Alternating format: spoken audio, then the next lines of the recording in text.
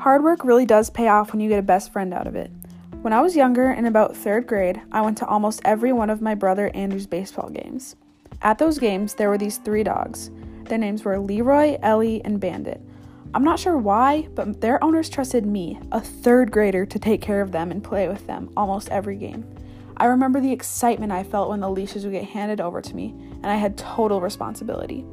After several baseball games, I went home and said, "Mom, Dad, can we please get a dog? I'm super good with them, and I think I deserve it." But of course, they say, "No, it's too much work, and we don't have enough time for a puppy with your softball and Andrew's baseball." I stomped my way up the stairs and plopped down on my bed. I knew that just pouting and begging my parents wouldn't do the trick, so I did the only logical thing a needy 3rd grader could do, and I made a whole slideshow of all the reasons why I should get a dog.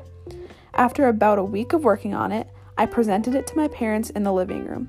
Excitement rushed through my veins as I got set up to present. It started with how responsible I was and how well I do with dogs at the baseball games.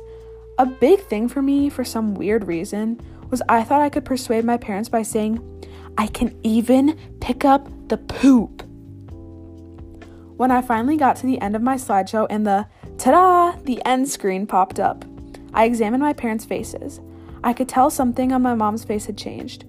She could tell now that I was really serious about this, and it looked like she was actually considering it this time. But she still said no. I had steam coming from my ears. I worked so hard on this for it to not go my way, so I whined some more. I knew I needed to try again, so for Christmas in 2014, the only thing I put on my list was a dog. I was sure this would work because there was only one thing, leaving them with no other options. When it got to be Christmas Eve, I was very disappointed when I didn't hear a single bark. Even though I was pretty devastated that I didn't get the only thing I asked for, I still had hope. My birthday is in July, so that left me with 7 more months to figure out a way to persuade my parents. I bet you can guess the only thing I put on my list for my birthday. As the months went on, I kept begging and begging and begging. When it finally got to be my birthday, I still didn't hear any barking as I got to my last present. It was a big box with a single sheet of paper in it. The paper read, "Golden doodles can be golden." At that point, I was practically screaming, "Are we getting a dog?" And then it said, "Dog collars can be blue. Everyone likes puppies, I think, but not as much as you." At this point, I was almost bouncing off the walls. I then screamed as loud as I could, "We're getting a doggy!"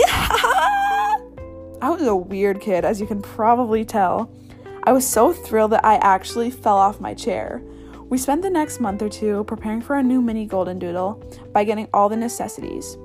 About a month later, we made the long hike to Beaver, South Dakota. The 4 hours it took to get there could not have gone any slower. I was one of those kids who continually asked, "Are we there yet?" So you can imagine how annoyed my parents were towards the end of our drive. When we finally arrived, the breeder, Lorna, brought us back into this oversized shed type of thing. There were a few groups of puppies, and I could feel the excitement rising in me as I walked into the area where my future puppy would be.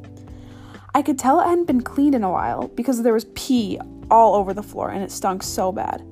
I remember when I walked in, I was sitting down to play with the puppies and I sat in a whole pile of pee. Lorna let us play with the puppies and just have fun with them for a little bit.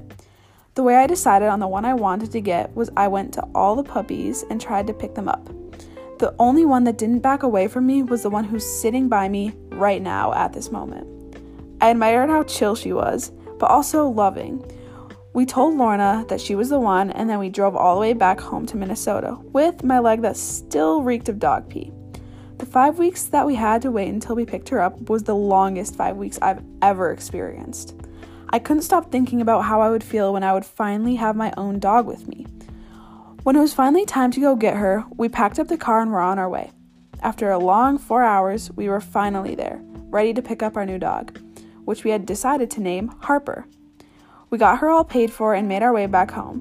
When we finally arrived at home, we brought her into the house, gave her her first bath, and played with her.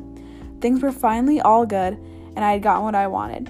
And now every time we need to walk her or give her a bath or take care of her in general, my mom says, "She's your dog. You wanted to get her."